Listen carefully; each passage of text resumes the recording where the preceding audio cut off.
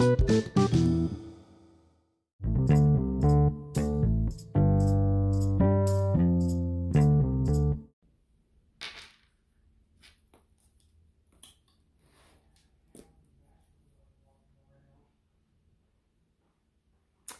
afternoon and welcome back.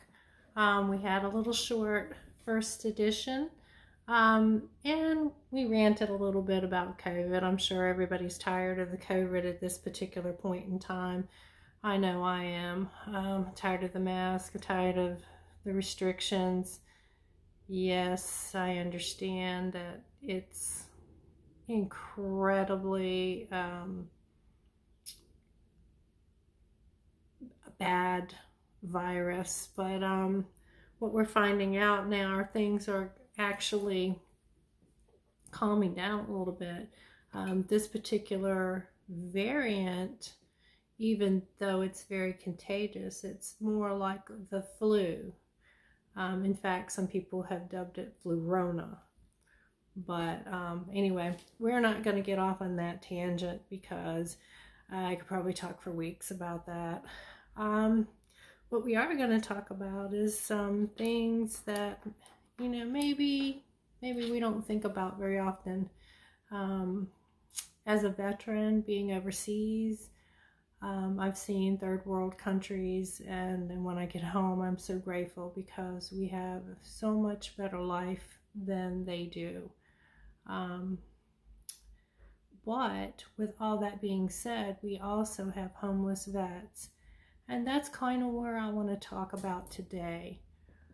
We seem to be very vigilant about giving our money or support for organizations for feeding the hungry overseas.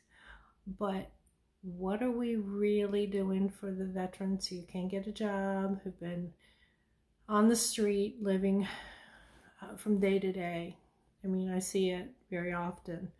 I'm not going to go into, how, I support them, but I do, and I have, and will always support that. But I think that we need to be digging a little deeper and looking at what we can do for those people. For example, children who go to school every day. Not every child has the same opportunity. And I don't mean for learning. I mean that there are children who go to school and they can't afford school lunches. I remember as I was coming up as a kid, my dad scraped and I worked a job as I was going through school, and that's, how we ate.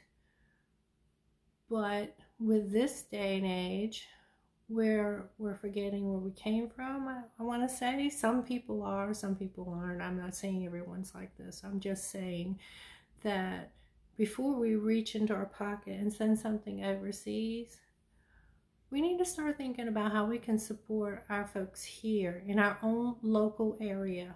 We have children that are hungry here in our very local area. We have missions who support the hungry. I mean, what can we do to help them? Reach out to some of your local areas. I'm just very, this is a very big issue with me.